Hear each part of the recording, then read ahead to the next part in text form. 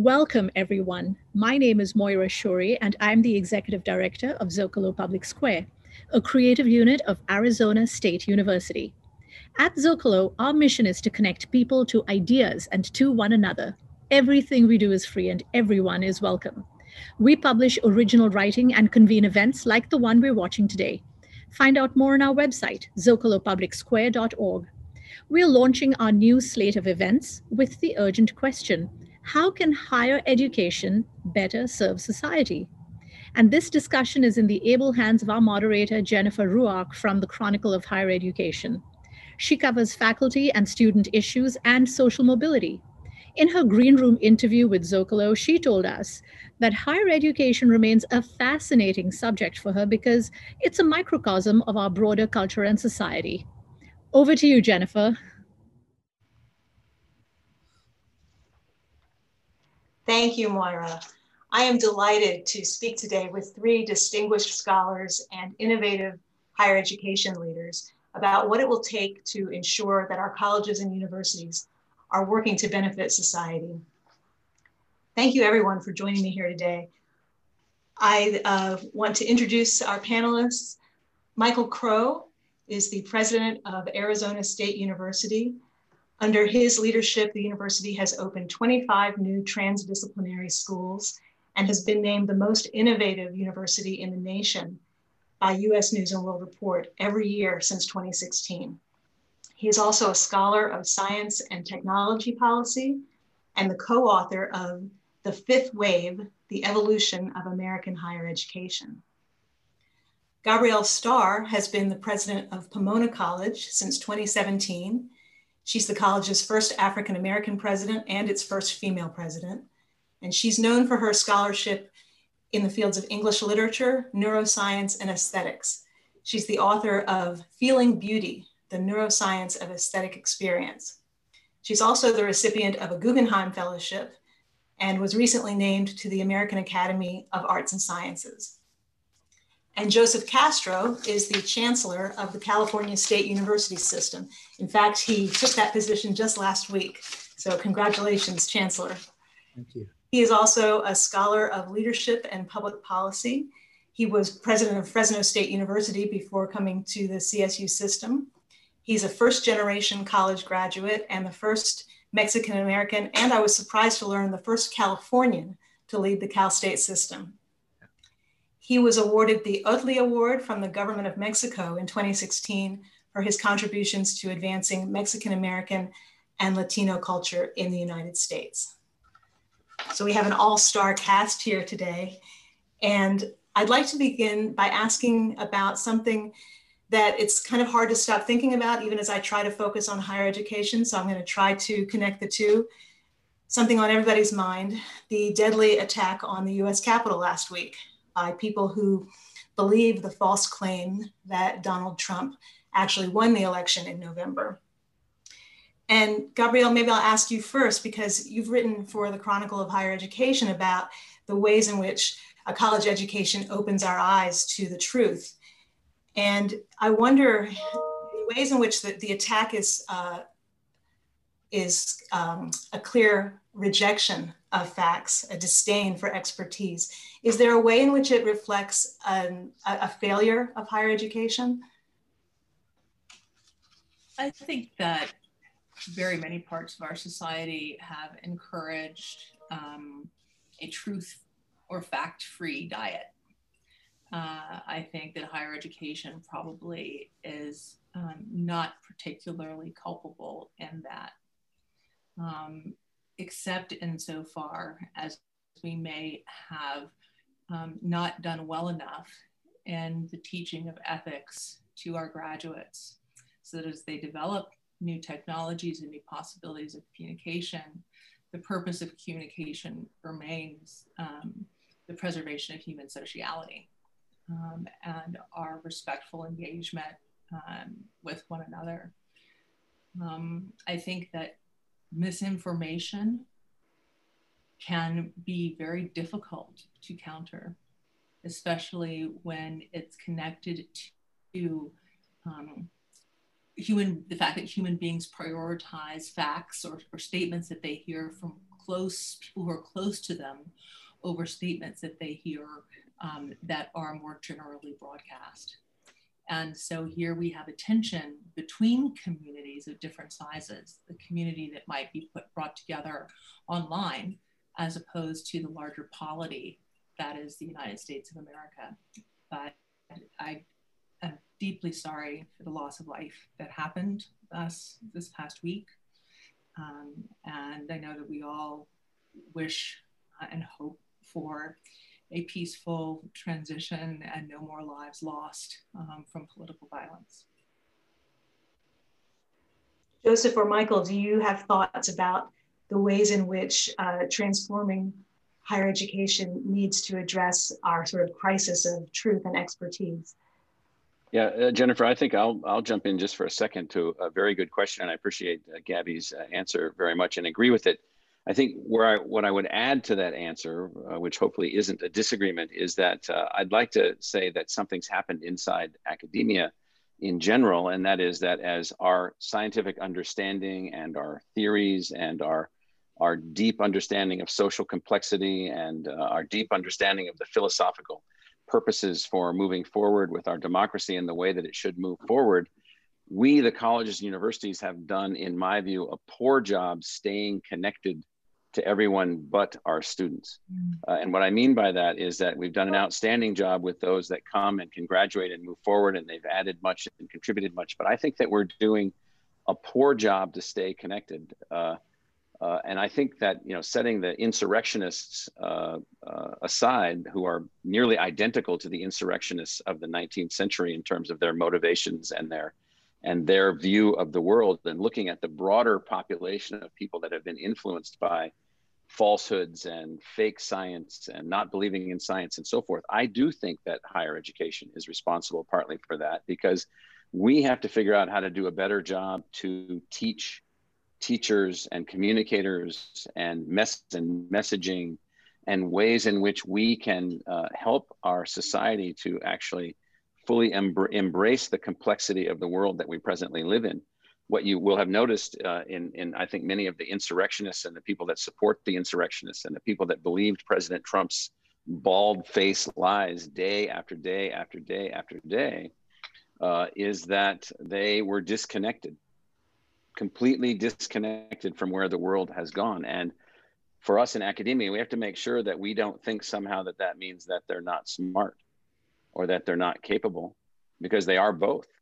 We just haven't figured out the language yet, and we're going to have to figure that out. So I do think that we should take some responsibility for that. Yeah, I think that's fair. I work in higher education because we develop leaders. And so in that way, I do believe that the CSU and other systems around the country have a key role to play and are part of the solution. Through our education, we can develop a new generation of bold and ethical leaders, to use Gabby's term, who are from diverse backgrounds and who will help us to think through these very important questions that we've been debating, and to do so in a way that is nonviolent. I think that's the other part of this. What happened last week is deeply disturbing. And sorry, my lights go off automatically. I may do that a few times tonight. Deeply disturbing, but I do believe that we are part of the solution. And I know in talking to the other presidents last night across our system, we're thinking creatively about how each of our campuses can be part of that solution going forward. And to build on Michael's point, taking responsibility and how can we better serve our students and create a new generation of leaders who are going to be more effective than this generation. And it sounds like you're both saying that broader access is one of the answers to forge that connection with a wider polity, a wider community. The premise of this whole conversation is that higher education needs to be transformed in order to do that, right? We can't just tinker around the edges. Why is that? Why is there such a sort of deep and extensive need for change? And Michael, do you want to start? Yeah, so I'll start. So we live in a society now of approaching 340 million people. That's probably one of the most, if not the most diverse group of humans that have ever come together to try to govern themselves in the kind of democracy that we have constructed. We have fantastic institutions like Gabby's, which are really beacons of sort of America's version of Greek academies, full immersions of students with faculty and so forth. And we have massive publicly directed systems like Joe is overseeing, and somewhere in the middle is kind of a public university with a public purpose like the one that I'm a part of at ASU. And it is the case that all of us have to figure out how to be more deeply connected to a broader society. And that'll be different for each of our institutions, but we have to figure this out, because what's happened to us is that we have allowed ourselves, this will sound funny, we've allowed ourselves to revert to the British model of social class. So universities now and colleges grant social class if you're lucky enough to be admitted. That's the granting of a social class. I was admitted to highly, exclusive college or university X or Y. Therefore, I have made it. And versus I went to the community college where there was no admission requirements, and therefore I haven't made it. Well, that's all silliness. These are different ways to learn and so forth and so on. And so what I would say is that what we have to figure out in the United States, in the size of this democracy, for it to be able to work successfully, how are all of our thousands of colleges and universities going to take on this notion of more deeply connecting to the broader democracy? And each of us will do that in different ways, some by scaling our educational programs and some by scaling what we have to say. And so there's two different ways to do that. But it is going to be a different model. The world of the isolated, cut off, disconnected academia of the past really needs to be a rare thing rather than a common thing. So when you say scaling what we have to say as opposed to scaling what we offer, I'm imagining that you're talking about a small college like Pomona, which is not going to try to grow to the extent that ASU has and offer, dozens upon dozens of programs and educate. How many thousand students does ASU educate now? We have many, but in Pomona's case, I used to be on the board of a small college like Pomona called Bowdoin College in Brunswick, Maine. I was a trustee of that college. And so Pomona, as one of these, really, it's like, in a sense, a unique learning environment. And so you allow that unique learning environment to not only be created for the students that can go there, but also so that others can see vicariously the kinds of things that are going on in this learning process. And so rather than just I'm not suggesting Pomona does this, but I'm just saying, rather than just let a few in and there's not much visibility, you let a few in and you allow lots of visibility to the learning process and the learning outcomes and the ideas and so forth and so on. And that model doesn't work for something, that we're trying to do. I mean, I think we added 10,000 more students between this year and last year. And Joe's even, greater than that, working across all their campuses. So we're taking on the mission of scaling, but the entire sector has to take on the mission of connecting. I guess that's the point that I'm talking about. And how do you do that kind of connecting and sort of broadcasting from a small college like Pomona, Gabby?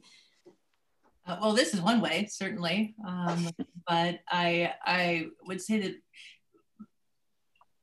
following on what Michael said so eloquently, part of our challenge is really integration of all of the different kinds of higher education that we offer. And we are so lucky as a country that we have such an extraordinary variety of kinds of institutions. One of my biggest worries in COVID is that there'll be institutions that are really serving their students well, but who can't manage the existential threat that has been handed to many of us by constraints around tuition, around who can have technology. But if we can better integrate between the different sectors with community colleges and private four-year colleges, between large research universities and the comprehensive schools, we collectively have a better chance than we do on any of our own. And I think Michael's also right in that you look at what can we provide to the broader populace. Education seems like such a private good that it's only for you, but It was in the news today, again, the tragedy of Flint, Michigan, and the poisoning of the water. The fact that there were extraordinary scientists who became involved in telling that story, telling the truth of that story, getting clean water to people, which is such a fundamental human right. Without higher education and the kinds of research and teaching that we do, there would be more children poisoned. As simple as that. We wouldn't have a vaccine now. We wouldn't have good therapies. We wouldn't be looking at the beginning of the end of this pandemic. We would have succumbed. And I think we need to tell the truth more about what it is that we can do, and we need to tell it together. There is a lot of competition among colleges. I mean, the system is kind of built to reinforce that. So how do you overcome those forces in order to collaborate more? Well, it's interesting. I think that to a certain extent, the competition narrative is overwrought. And if you look back in terms of the selectivity of colleges, which is one of the things that drives this sense of scarcity, right? I just can't get in. Where's my kid going to get in?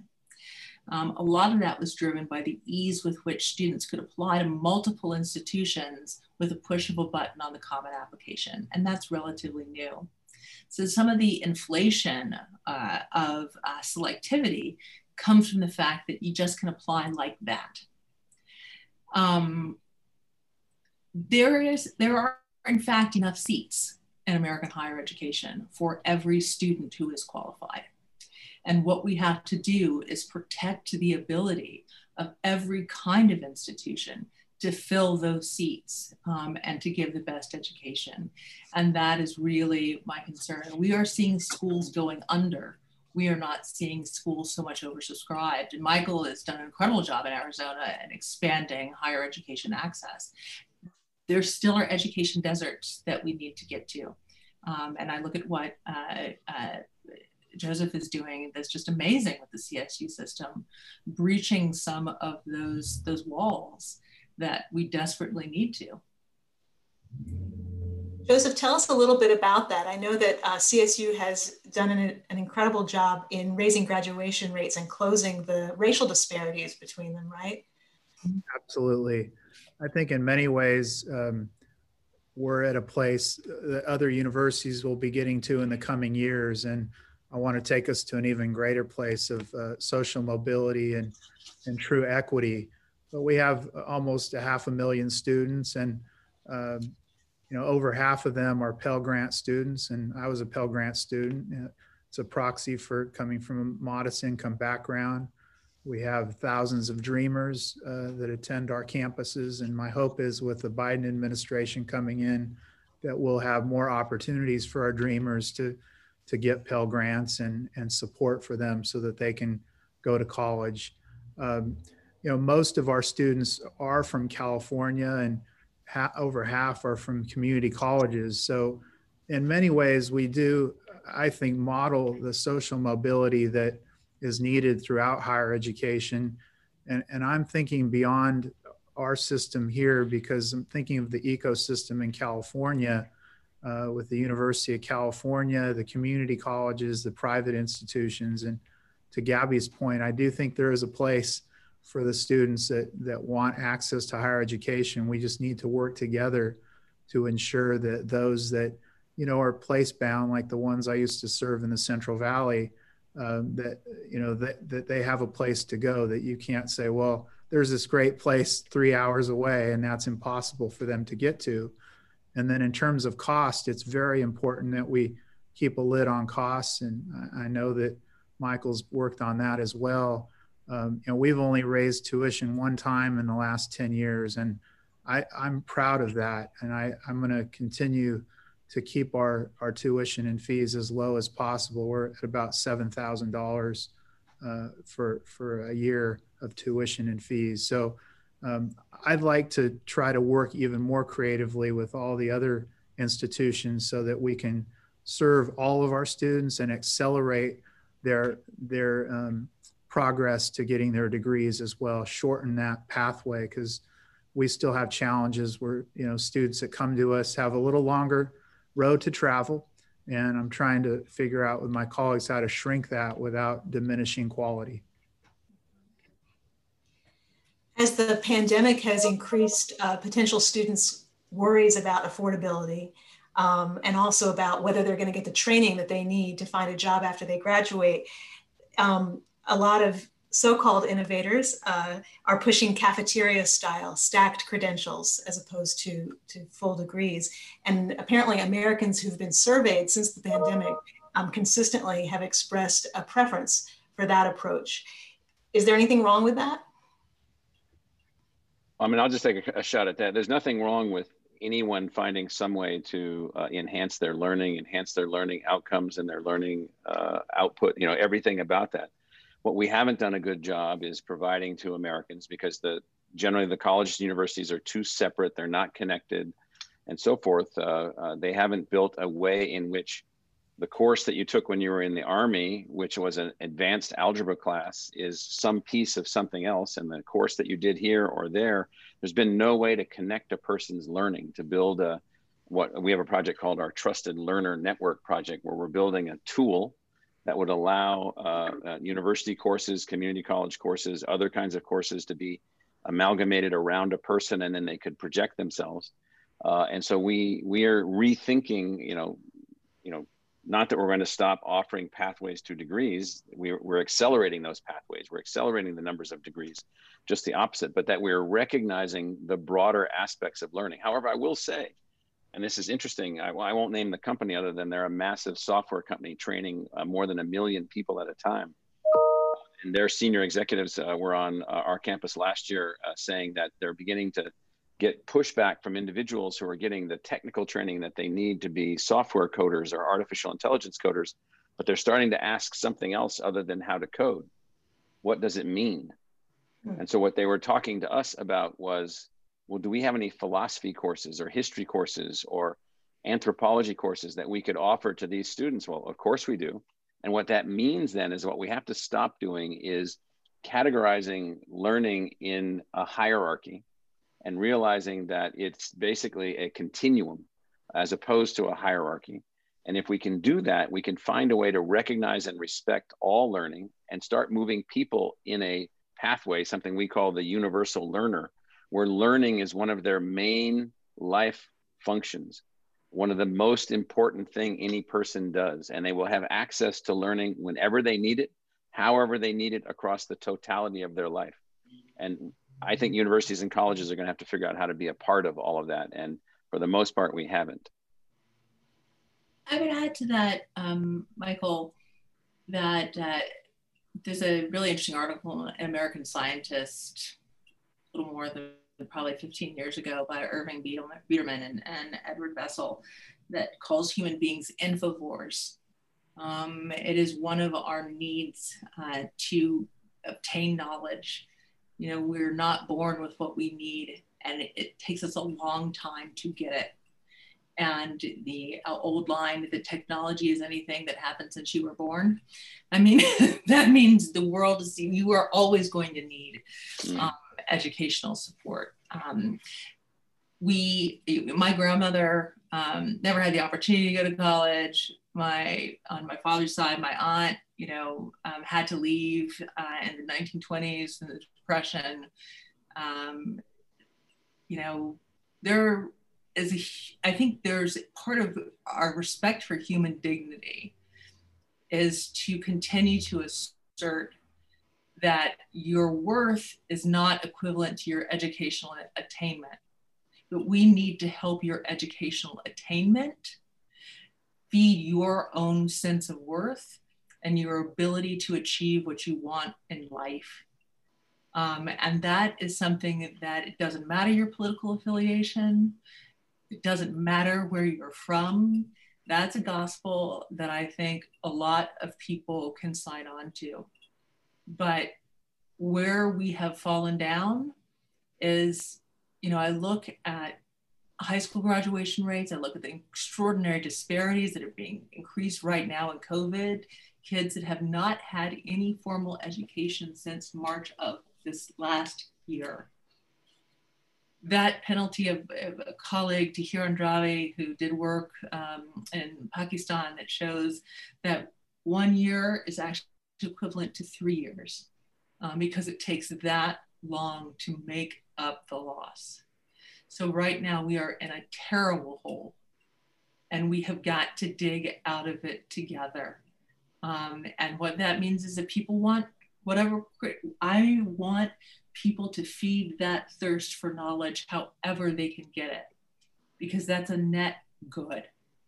And that's, again, that's the gospel I think we got to preach. I think I just add a couple sentences to that, Jennifer, what Gabby was just saying. So one of the things that universities have got to do is stop viewing themselves and colleges in some sort of a social hierarchy where this discipline is more important than this discipline, or this college is more important because it's more selective than this college.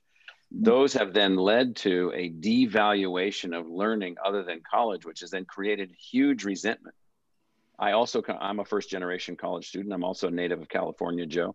And so I come from a family in which formal education was ridiculed as the pathway for losers who couldn't work.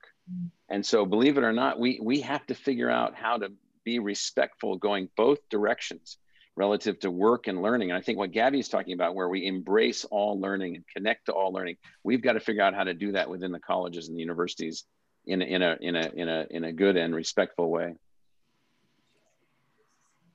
Is opening the doors to more underrepresented students the key to that, and helping them, I mean, not just getting them in the door, but then helping them succeed? Is it enough, especially to gain the trust of people who think higher ed is a left-wing indoctrination mill?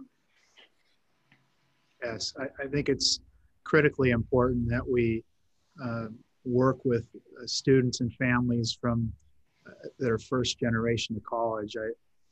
There are so many of those in California and throughout the country that have not yet been touched by higher education.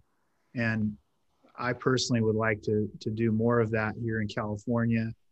I worry a lot about men of color because even as we've seen more students of color come to the CSU, the number of males of color has not increased. And I do think that has something to do with how we're educating our students in K through 12. And my son, who's going to be 10 in a few days, he has the only male teacher in his whole school and the only male of color teacher in his whole school. So I do think that we're not where we need to be there. And I'd like to see more of our teacher education programs get more diversified, especially males of color in teaching and on the faculty and so forth. And I do think that we'll be able to turn things around, but it's going to require us to work in a deeper way. And I know Michael's doing a lot of that work, and Gabby too. We just have to work in a deeper way earlier and get those kids excited about whatever career they want to pursue. Yeah, I'll just say this thing that you brought up, Jennifer, about the anti-college rhetoric, which I pick up on from a lot of people who are very confrontational with me and us, and they believe that we're a mill for communists and leftists, and the modernization of our society, and all of the transformations that are going on. And what I find is that I always look at, why does a person think something like that? And I give them the benefit of the doubt. And then when I give them the benefit of the doubt, most of them, not all of them, some of them are just angry people, but most of them, they're hurt. They feel that they're disconnected. And then I start talking to them about, Rousseau and Descartes and all of the philosophers on which our republic is based, who are all college educated or philosophers, or Jefferson, Adams, Madison, and Jay, and Hamilton, who helped form the country that they so much love and often refer to, all of whom were college educated. Even 250 years ago, they were college educated. And these things couldn't have come about. The United States itself could not have emerged without people educated at this level, and that's not meant to be an elitist statement. It's meant to be a power statement of the creativity that can emerge when you can get people educated. And so what I find that we need to do is we have to listen really, really careful why they are angry. We have to make sure that we are unbelievable bastions for free speech. Unbelievable bastions for free speech, not hate speech, free speech. They're not the same thing. And we've got to protect that and protect that and protect that. And we've got to find a way to get people to understand that that's not what we're doing. You know, that's not on our agenda. Our agenda is individual human empowerment. That's our agenda. If I may, I'd like to say two things. The first, three things. One subdivides. When I was younger, I used to think that as you got better and better educated, things like racism would go away. We get educated away. Then I discovered that that's not universally true. It depends what people are taught, not just that they're taught. And when we look at what happened on the Capitol, we certainly saw elected members of Congress who have some educations at the most Yale law degrees and Stanford undergraduate degrees, and they barely know how to read. You name it. And that really worried me, because we can't say it's not just having education. It is how you are taught and what. And that very presence on the Hill of some very highly educated people on both sides of the congressional aisle should be in and of itself a statement that American higher education is not merely manufacturing sheep who replicate left-wing ideas. If you did a card check on the senators, I think you will find that all of them have higher degrees, and all of them have been through this system that supposedly produces merely the same political outcome. It's just not true. And actually, Michael Sandel, the political philosopher from Harvard, wrote that piece in the New York Times that got so much attention, arguing that we need more people without college degrees in government, because that's one reason that government doesn't understand people, and that there's no evidence that having a college degree or being educated makes you a good leader. What do you say to that? Congress needs to be the people that made up of some representation of our society. Absolutely. And only about a third of our society has a degree from college. Most of the people that go to college never graduate. More than half have never graduated that started in college in the United States. And so some of those folks need to be in Congress also, because they need to be able to talk about what that means and what that means in their communities and so forth. I mean, absolutely the case. Again, I think it's a question of human respect there. But I also would say that again, the narrative of scarcity that has been so politically productive for almost all of my lifetime. I'm 46, and politics has been arguing we have lived in a world of scarcity for all of my conscious life. And that world of scarcity means that what people sometimes hear, and this goes to what Michael was saying, what people being angry, when people say, like Joseph just did, we want to make sure that Latin American, Latino men, African American men are getting the kind of education that they need. What some people are hearing is, what? I don't get it? Why are they so special?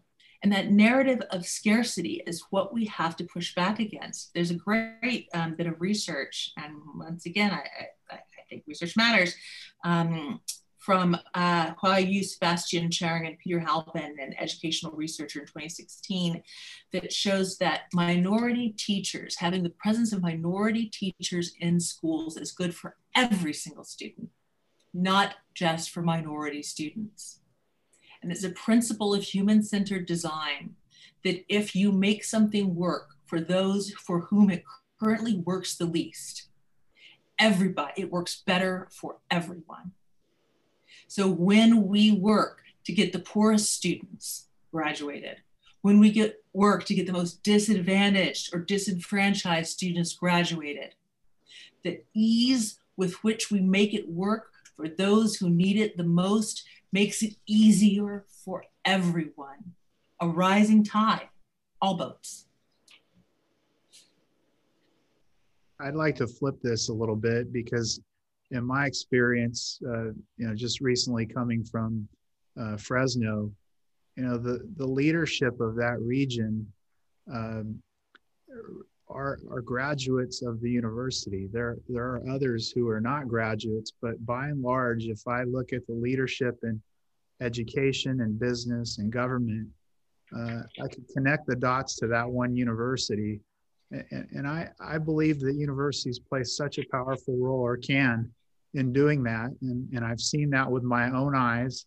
And I just have to believe that while we have some responsibility here, we are certainly part of the solution in developing leaders who are going to be more enlightened and who are going to take us into the future and in lots of exciting ways. So I heard you talk about this editorial. I didn't get a chance to read it, but that does disturb me because of the positive things I've seen in terms of the development of leaders through higher education who've gone on to do magnificent things for the community. Yeah, Joe, I agree with that. And I agree that, our job is to try to make sure that everyone that wants to move forward with their life and attain a college level education has the opportunity to do that without barrier. And right. So, and you're dedicated to that. All three of us are dedicated to that. I think what's happened, however, is that, this idea of scarcity that Gabby's brought up a couple times, that has infected everything. Oh, well, those hard to get into colleges, well, they hold a number of seats for these kids or these kids or these kids, and then my kid doesn't get to go there. It may not be true. It probably isn't true, but it nonetheless is the model. And then what happens also then is, and this being at Cal State Fresno and the Cal State system, is that, well, all the kids that got straight A's, well, they went to Berkeley or to UCLA or to UC San Diego. And so you get these social hierarchies. And so one of the things we have messed up in higher education is that we have allowed ourselves to be socially hierarchically structured in a ranked system of status granting that is basically a complete and total replication of the British model. And that is deeply and negatively impacting our society. And so it affects everything. And so we've got to figure out a way to fix that, how to fix that. What sticker do you have on the bumper of your car? Yeah. It's. But we know that employers will often put a lot of stock in the name that's on your resume, right? Where you got your BA. How do innovators like the three of you fight against that tendency? It's so weird. So I was a faculty member at Iowa State University, and I got a job as a faculty member at Columbia University. And I sort of grew up at Columbia University, and it was the weirdest thing I'd ever seen. All of a sudden, I was infinitely, quote unquote, smarter than I was the day before, when of course I was no different whatsoever. And it was just weird. And so that has come from long-standing assignment of status to institutions that are more scarce. I guess that's the better word that I would use. And that is unfortunate. That we can't have that. We have to find a way to stop that. Otherwise, we're going to end up with just the same thing they have in England with Oxford and Cambridge and the 60 or so colleges at those two universities and a few kids that get in, and everything else is just kind of below that. And so what we've done is we've replicated that, and we have to unreplicate that. Part of it is we have to agree, and this goes back to the competition question, we have to agree to get out of the status game with each other. So one of my favorite bits of anthropological investigation was done by Jean Ensminger, who looked at the history of the end of foot binding as a sign of status.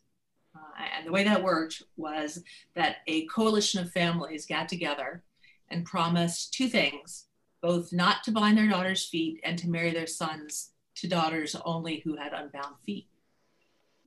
And that pact is what stopped that practice. So what pacts do we have to have among each other? I think we need to get out of that. We have so much money, an endowment. We need to get out of the, you know, well, how many of our faculty members come from which research universities? We need to get over that. We need to get over what conference we play in or why we don't. And we need to stop talking about our own status, because it does nothing to actually create meritocracy. It's like the star-bellied Sneetches. Dr. Seuss has it right. You get the right stamp on your stomach, but sooner or later it expires. I want to ask you one more question before I turn to questions that the audience has sent in. We know that COVID has made it a lot harder for some people to think about going to college. Fall enrollments dropped 22%. They drop even more than that for graduates of high poverty high schools. And it is likely to be worse in the coming months. So meanwhile, also, obviously that hit colleges themselves financially. Mm-hmm. If you are a college leader trying to stay afloat, make sure that your students are healthy, figure out remote learning, et cetera, how can you make the headspace and where can you find the resources to increase enrollment of low-income students and give them all the various supports that they need to succeed? Joe, do you want to start? Sure. Well, I certainly do have experience with this. I'm happy that the CSU actually was able to increase enrollment during this time. And at the campus I led in Fresno, we had a record enrollment during the pandemic. And that does show the resilience of our students and families. At the same time, you know, I could feel, and I still do, I could feel the stress on them, their families, the faculty, the staff. And the longer this goes on, I think it's going to be harder and harder from that perspective. On the other hand, we've learned so much, and I don't think we're going to go back. We're going to go to a new place, and I think it is going to be more accessible to them. So, you know, without the stress, I think we're going to, you know, learn a lot from the innovation. You know, we basically pivoted 80,000 courses virtually in just a few days. And I don't think we thought we could do that, but we figured out a way to do it. And so there, in my opinion, there are some silver linings here. But the federal funding has been extraordinarily helpful in terms of emergency grants and dollars for technology and so forth. And I think that's going to be critically important to continue on. But I'm actually seeing, you know, I'm optimistic about the ways in which we can be even more innovative in the future after going through this experience. Yeah, I think what I would add is that, you know, we're not even the same institution that we were a year ago. We've seen, you know, more things that we need to do to help our students to be successful. We also had a very significant enrollment increase and even a larger increase in students from economically challenged families. I just adore our faculty for all that they've been able to do to adapt and adjust and stay focused on the game. And the game is to help these students' lives to move forward in the middle of whatever. And so the fact that we just accepted a 24/7 operation, just moving forward in every possible way, adjusting this way, adjusting that way, making things happen. And what it means then is that I think the schools that see their mission as the students' success and the mission as the community's success, they will embrace the learnings from the pandemic, and I think be better places as a result of that. I know we'll be a better place. We already are a better place, but we can also see that we can do things, as Joe just said, that we didn't realize we could do. Now we know that we can do them, including breaking down barriers and working with students and working with families and working with high schools. We have 40,000 high school students attending ASU that we didn't have last semester. 40,000 in California, Arizona, and Utah. And the reason that we're doing that is that we have assets that allow these students to be able to go to high school and attend. And so we wouldn't even know how to do that. Now we have more kids going onto a path to college and applying to Pomona and applying to Cal State and applying to ASU. And so now we realize we can do some things to work with K-12 in ways that we didn't realize that we could do before. And now we see that also. It's interesting. There's been a split opinion amongst a lot of people who want to broaden pathways to college. And one approach, which I respect, has been the idea of bridge programs. You can spend some time pre-college bringing students along, getting them prepared for college. While I respect that model, I think that the bridge, part of what we see in what we're doing right now points to why the bridge is problematic. Because why does the bridge to college start with bringing students from somewhere to here, wherever the here is? That's not a bridge, that's a transporter. And it doesn't do much to give students the infrastructure that they need to move all the way through college.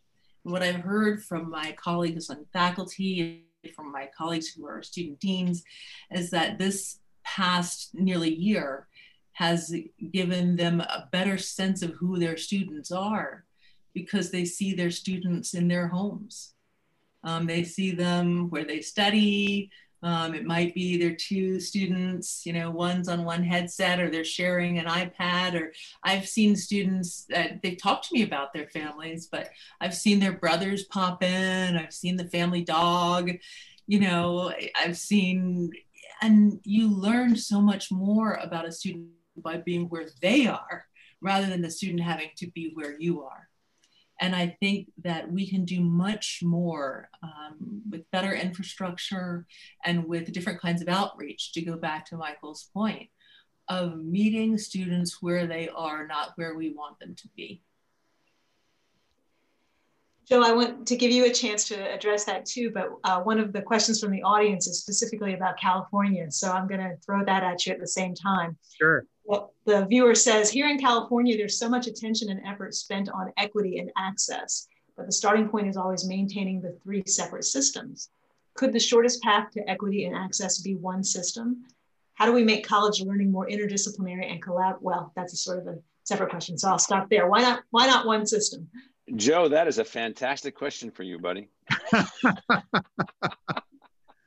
Well, what I can say is that we've been moving toward that in California in terms of one ecosystem. And the governor has supported that, and the leaders of the different systems have supported that. And I am seeing the silos breaking down. So I do believe that that's going to be possible in the near term because of the people leading the system, each system being open to that, the governor and the legislature wanting to see that.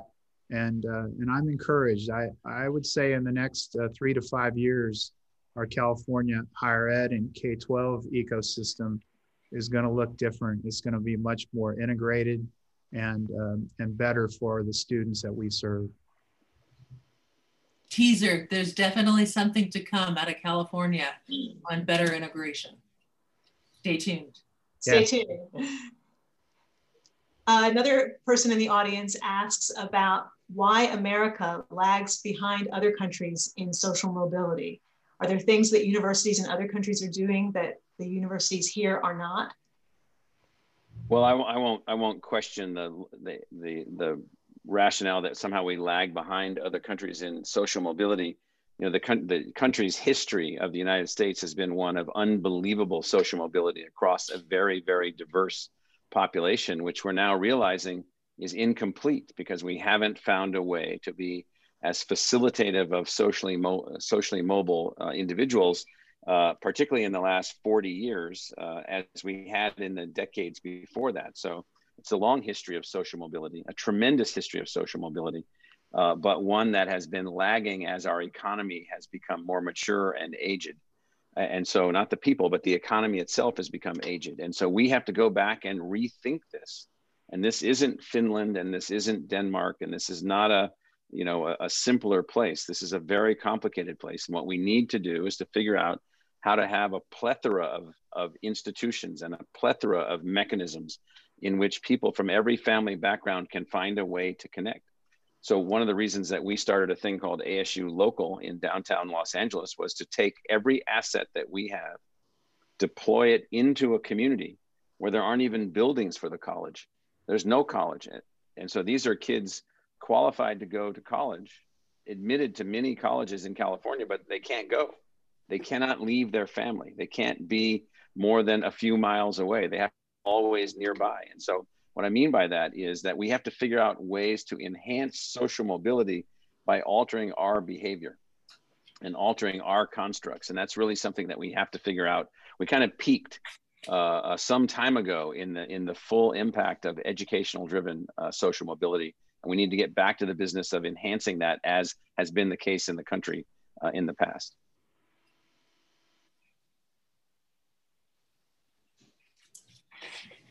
I worry though, also, Michael, I know that you have been quite active in Arizona and helping to remove some of the legal barriers that especially immigrants, undocumented immigrants face for college attainment, and won a significant court argument that enabled you to offer in-state tuition to students who had graduated from Arizona high schools. Right. But looking back, not too long ago, in the Southwest, there were state legislatures saying about, people largely of Mexican heritage, or who were indigenous peoples, that they didn't need education. What were they going to use it for?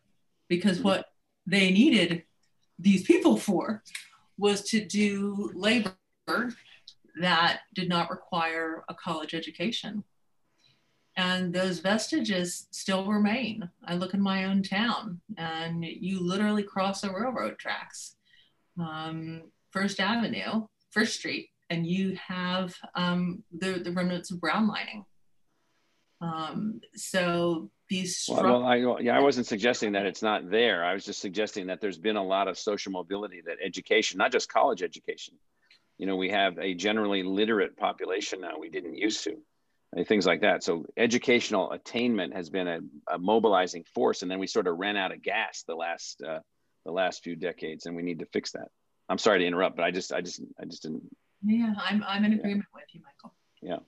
Yeah, I mean, it's a textured picture. There are some parts of our system where there's been tremendous social mobility, and other parts of the system where there's not been as much. And I do think it has to do with tuition and fee structure, financial aid availability, faculty diversity, commitment of a university or college to serving that group of students, because you have to think differently about your services. If you're, at the campus I served in Fresno, 60+% were Pell Grant students. And so that's different than a lot of universities that may be 5% or 10%.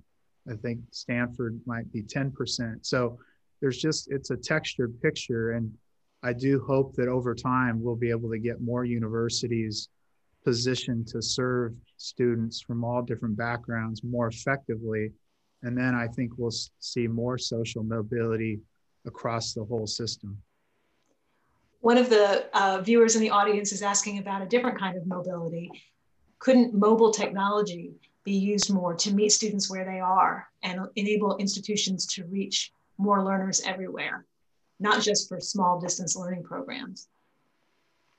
We have 85,000 degree-seeking students who are in our Realm 2 learning modality, which is digital immersion technology enhanced learning. And it's kind of funny, we got a snarky letter from some guy that was dean of admissions at some medical school saying, I'm not going to admit you to my medical school because you got your degree online. And so our students and faculty prepared a video response that I should share with this group that said, oh yeah, I'm getting my biology degree online from ASU while I'm working as a helicopter medic, while I'm working as a ER nurse, while I'm working as an electronics technician's mate in the bottom of a nuclear submarine underneath the ocean, protecting you. Mr. Medical School Dean.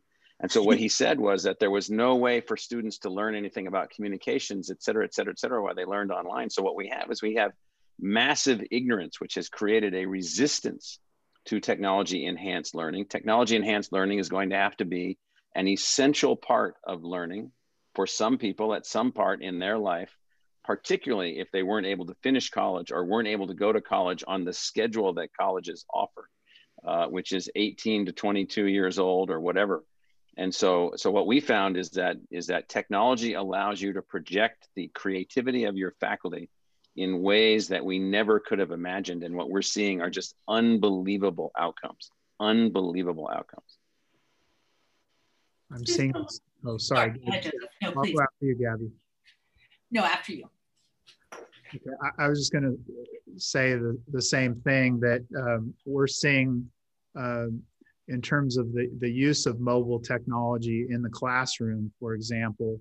The studies I've seen of the work we've done in the CSU, and especially in Fresno, show that there was a greater level of engagement between the faculty and the students. And you connect that to textbook costs, and if there's a way you can go to free textbooks or very low cost textbooks, which we've done through the use of mobile technology, I think that's another win. And I'm particularly concerned about those students who've been on the wrong side of the divide, and some of them are in my system here. And I want to make sure over time as chancellor that we enhance our mobile technology here. And I think that we need to do that across the country in partnerships with companies and foundations and others who want to see this occur. I got a lovely letter from a student today. And, I will say, getting a lovely letter is such a treat. Yes. And it's in this day and age. But I just want to read a teensy bit of it to you, because it goes to this issue of community. And the student says, I cannot adequately convey my gratitude towards you and the admissions officers for providing me with this unparalleled educational experience. While my first semester was not as I imagined it, I've had some wonderful experiences. I've gotten to know all of my professors to a greater extent than I hoped, made some bona fide friends, and explored such a wide breadth of knowledge. I've been so impressed by the caliber of the faculty and students, especially in their willingness to engage deeply with concepts and promote a sense of community in spite of the online nature of the courses. I expected I would be wholly isolated and lost, but I was overjoyed with the welcoming, amicable attitude exuded by my professors and my fellow colleagues. I mean, your heart has to be made of stone if you don't. You're like, oh my God. That said, there is something missing, I think. When we talk about the prototypical student who's participating in an online learning experience, they're not cut off from the world in the way so many of us are now.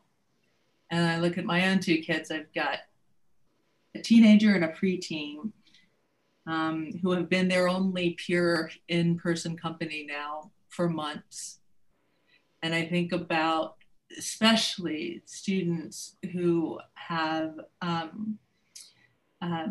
or on the autism spectrum, or who have other challenges around socialization, that they are not in human contact outside of their family unit.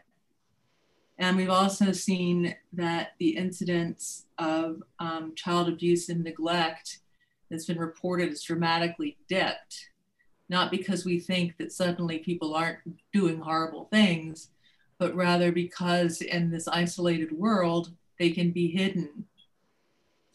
And so what I would emphasize is that as we hit our new normal,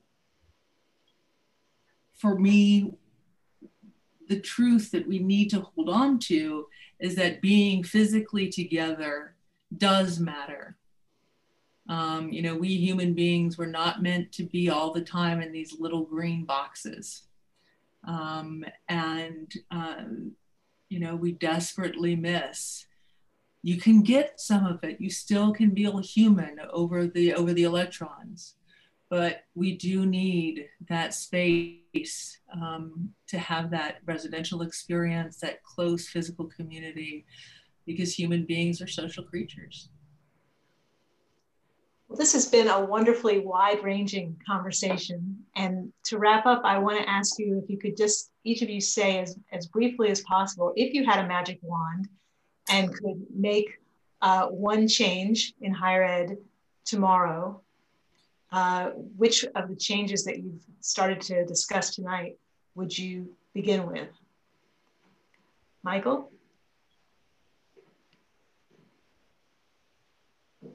Probably no more rankings based on inputs, just basically assessments based on outputs. And that would have a massive change for many, many things. How about you, Joe? Well, the change that I put at the top of the list, and we may see it in the coming months, is dream support for our dreamers. You know, the thousands and thousands of them across the country who are having trouble accessing higher education because they don't have enough financial support. And I think that change at the federal level, if I could do that tonight, that's what I would do first. I would say amen to both Michael and Joe. I'll let their magic wands leave me with only one left. I would say make it as easy as possible for students to move from community colleges to four-year colleges and across every single state, so that you can begin to maximize your educational attainment in a way that works for you. Well, thank you all so much for your insights today, and thank you to our audience and everybody. Hang in there. Thank you, Jennifer. Thank you. Thank you so much, Jennifer.